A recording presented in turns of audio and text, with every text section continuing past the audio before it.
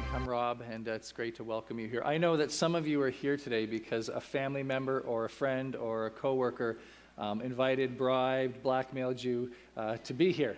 And so because I wanted to be nice because they went to the extent of inviting you, I promised I would only speak for 3 hours. So happy Easter. A traditional Easter greeting throughout time in Christian church has been this on Easter Sunday. I would say, Christ is risen, and the congregation would respond, He is risen indeed.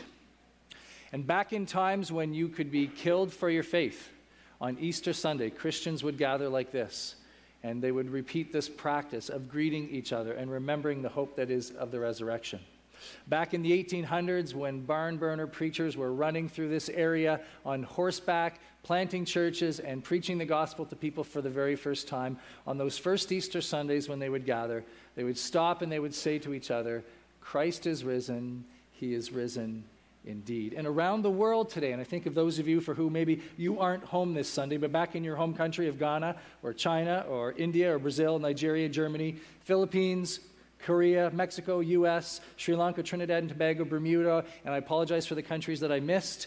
Back home today in your country, on Easter Sunday, the Christian church would gather together and they would say, He is risen, He's risen indeed. And today, in places like Egypt, where the Coptic Christians would gather for worship on Easter Sunday after a brutal week, they would gather together and they would remember the hope of the resurrection. And they would say, He is risen, He's risen indeed. And so this morning, I'm going to invite you to join me in saying this as we connect with Christians around the world today and through time who have gathered on Easter Sunday to acknowledge that Jesus Christ is the hope of the world, to join me. And I say to you, He is risen.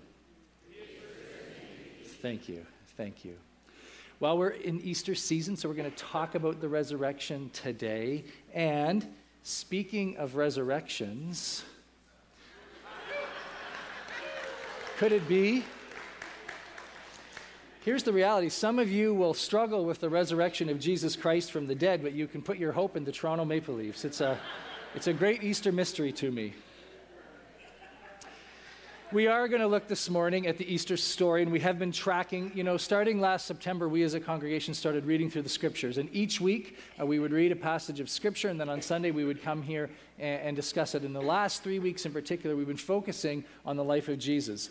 And today, and in our readings in the last few days, we've seen Jesus that on Good Friday, He was convicted, tried, and crucified, and buried. On Saturday, Jesus was put in the tomb, and He laid there dead. And for the first time in a long time, Jesus wasn't causing any trouble on the Sabbath. But then we read that on Sunday morning, they went to the tomb to bury Him and to finish the burial, and they discovered that Jesus Christ had risen. And we're going to be looking at that story this morning, but we're going to be looking at it through the eyes of Mary Magdalene. So I'm going to invite you to turn with me in your Bibles to John chapter 20. If you're new to the Bible, there might be a red one within arm's reach. And if you turn to page 1685, you'll notice it says the book of John on the top, and it's broken up in chapters and verses. And verse 20 starts way down on the very bottom corner. I'll read one verse, and then you'll have to flip the page.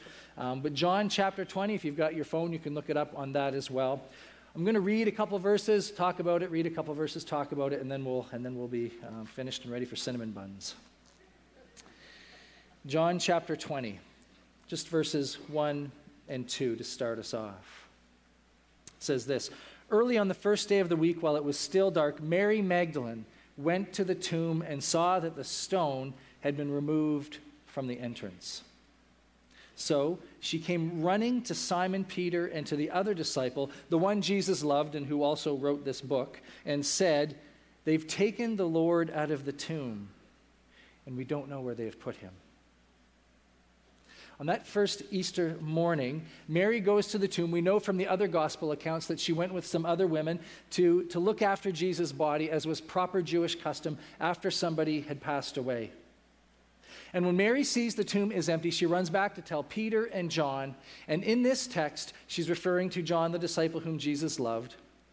And what strikes us immediately is that none of the disciples and none of the followers of Christ were expecting Jesus to be resurrected. None of them. which is actually consistent with Jesus' followers because they continued to struggle with his teachings and with what he was really saying. And so even though he promised that he was going to be resurrected, they weren't expecting it. And who can blame them? Let's be honest. If you were there and had followed Jesus for 3 years, and you walked around behind him, and as he taught, you took really, really serious notes, and you even had your little Bible highlighter out, and you highlighted the passages where he said that he was going to rise again, you still, on that first morning, probably would not have expected Jesus to have been resurrected. And I know for some of you, you might struggle with this whole idea of a bodily resurrection. And I would say every serious Christian should wrestle with this claim. There are theories that Jesus didn't really raise from the dead. One theory says that the religious leaders and the political officials of the day went in, stole his body. And of course, the problem with that is when the disciples then preached that he'd been raised to life, they could have produced the body and undone their story right away.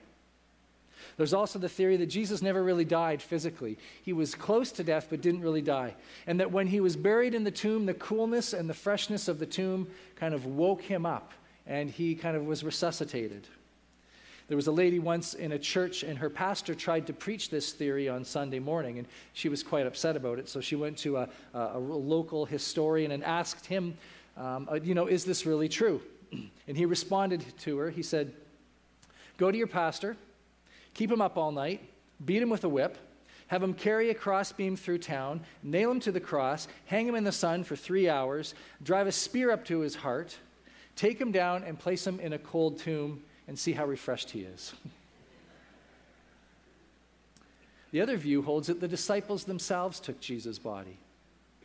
That they were embarrassed because, they had been the center of attention, a center of this movement that actually fell apart. And so to keep the story going and to protect their own reputations, they took Jesus' body and hid it somewhere so they could continue to be the center of attention. Of course, the problem with this view is that all of those disciples, except for one, were murdered. And they were murdered because they were preaching that Jesus had been resurrected. Which begs the question, wouldn't there have been at least one who at the last moment of their life said, actually, the whole thing's a scam. We made it up. I'm not dying for something that isn't true. So if you're here this morning and you're kind of struggling with the whole idea of a bodily resurrection, just know you're in good company because these first disciples were struggling with it as well. So the disciples, after Mary comes and tells them that the tomb is empty, they come and run to the tomb.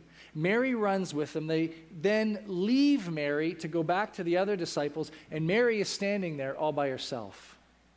And it says this in verses 11 and 12 of John chapter 20. Then the disciples went back to their homes, but Mary stood outside the tomb crying. She stood outside the tomb crying. I want to suggest to you as we look in Mary's life today that this was not the first time that Mary had been alone and Mary had been in tears. That this was not the first time in her life when she had experienced world-altering disappointment. There's lots of Marys in the New Testament, and as you read them through, you see a lot of women named Mary. This is the story of Mary Magdala, or Mary Magdalene. Magdala means tower or castle, and it's the name of the town that she was from. It was on the Sea of Galilee. It was a textile community, and the people from this community were known to be quite wealthy.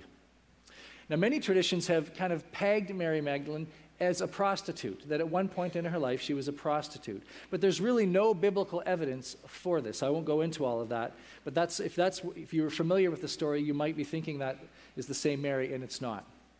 What we do know about Mary is found in Luke chapter 8. It's a very, very short verse and a very short reference to her. Let me read it for you here.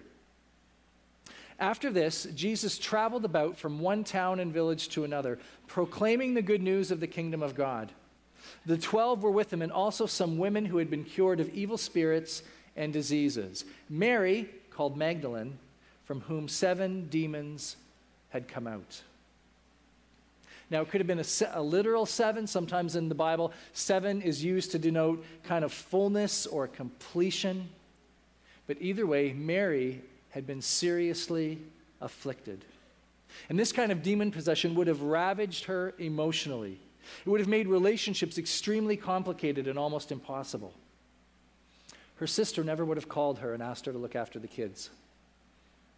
It would have been difficult for her to hold down employment. everybody in town would have known about her and would have watched for her. She would have been a danger and a concern to them. And she would have never been allowed to attend the synagogue for worship. She would have been outside of the religious community. And maybe you know people who've been afflicted in life. Maybe it's a health issue, maybe it's a financial issue, maybe it's a mental health issue, but their life has been so afflicted that their marriage fell apart. They lost contact with their kids. They've been unable to hold down a job, and their life has been difficult. This is Mary's story. Her past, her present, and her future. But then in Luke's gospel, in this one passing verse, Luke simply says, 7 demons came out. And while Luke moves on in the story to quickly go on and tell some other great parables, Mary's life gets returned to her. This quick encounter with Jesus was the turning point in Mary's life. Some of you have had these moments in your life. They kind of define your life into two halves, life before this event and life after. And for Mary, this was one of those events. When she talked to other people, she would make reference to, well, this happened before Jesus healed me and put my life back together. Or this happened shortly after Jesus put my life back together.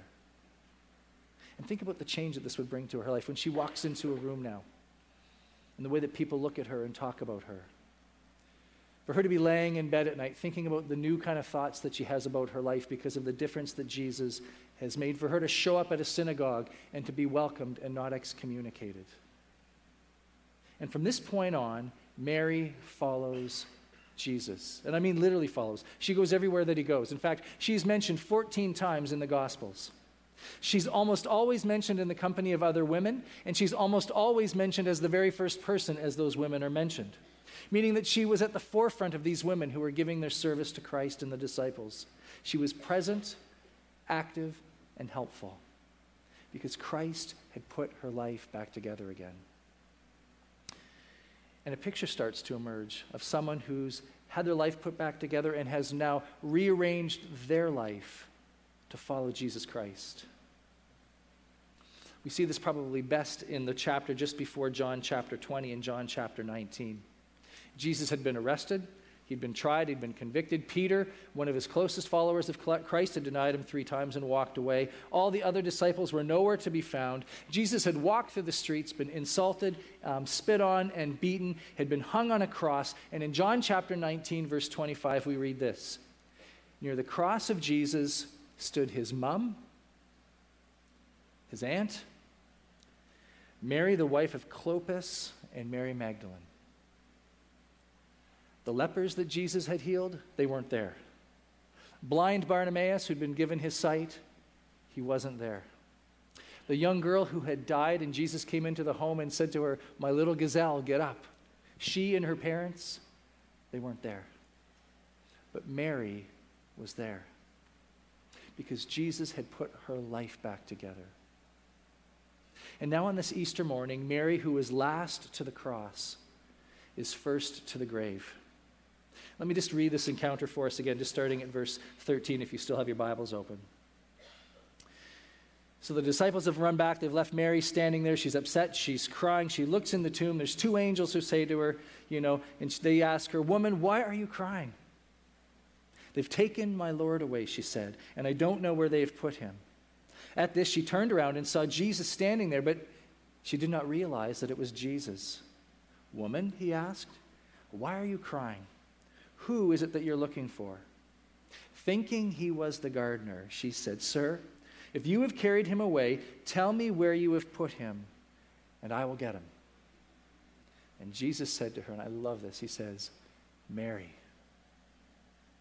And she turned toward him and cried in Aramaic, "Rabboni," which means teacher. Do you see what's happening here? Mary is the celebrity endorsement of the resurrection of Jesus Christ. She's the very first person to see the resurrected Lord. Mary, who had been afflicted most of her life. Mary, who in that day was a woman and was unable to testify in court, unable to vote, and had so few rights. Mary, Jesus chooses Mary to be the very first person to see him resurrected. Not Pilate, not the Roman centurion, nobody but her. Why? Why Mary? because she's walking proof of what the resurrection is really all about, that God's in the business of changing lives. If the resurrection and Easter had really been about learning a bunch of religious facts, Jesus probably would have had a religious teacher or a highly educated person to show up at the grave to be the very first person. If following Jesus was really about having the right political views, he would have had a politician be the first person to come to the grave. But instead, he has Mary, whose life got put back together at the hands of Jesus. Because only God can truly transform a life. Only God can put broken marriages back together. Only God can give purpose back to a dead heart. And only God can resuscitate faith in someone who's lost hope. And we see this beautifully in Mary's life. And it's still happening today. That's the great news of Easter. Jesus is alive, which means he's still active in people's hearts. We saw 4 people today get baptized. We have more waiting for the next baptismal service. And again, as we talk to people, we hear these stories of God was reaching out to me. I sensed in a service God was speaking to me. I opened up my Bible and I read a verse, and it was kind of like God was calling my name. It's happening again and again because it's the good news of the resurrection, that Jesus is in the business of transforming lives. And I don't know about you today and where you're at. If part of you has died, maybe it's your faith, maybe it's your hope, maybe it's your confidence in yourself, maybe it's a relationship, maybe it's a marriage, and you think there is no hope. Well, the good news and the witness of Mary is when we follow Christ and say yes to him in his life and allow our lives to be reordered around him, we start to experience what Mary experienced. This great news that God's in the business of putting people's lives back together again. And we would want nothing more than for you to experience that in this Easter season. Let me pray for you.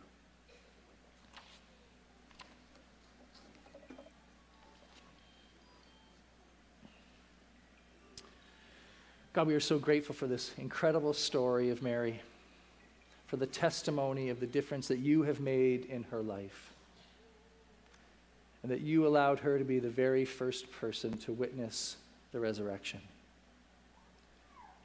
And Lord, today I just pray for anybody here who is just struggling in their own heart of hearts, and who maybe senses that you've been speaking to them maybe over the last few weeks or months, but God senses that you are calling out their name as you did Mary's. Lord, I would pray today for just a great sense of courage to follow that and not run from it, to pay attention to it and not hide from it. And that we might start to experience the hope and the joy and the possibilities when we surrender ourselves fully to you. We are so grateful that the same power that resurrected Jesus from the grave can be at work in our lives as well. And we pray this in your name.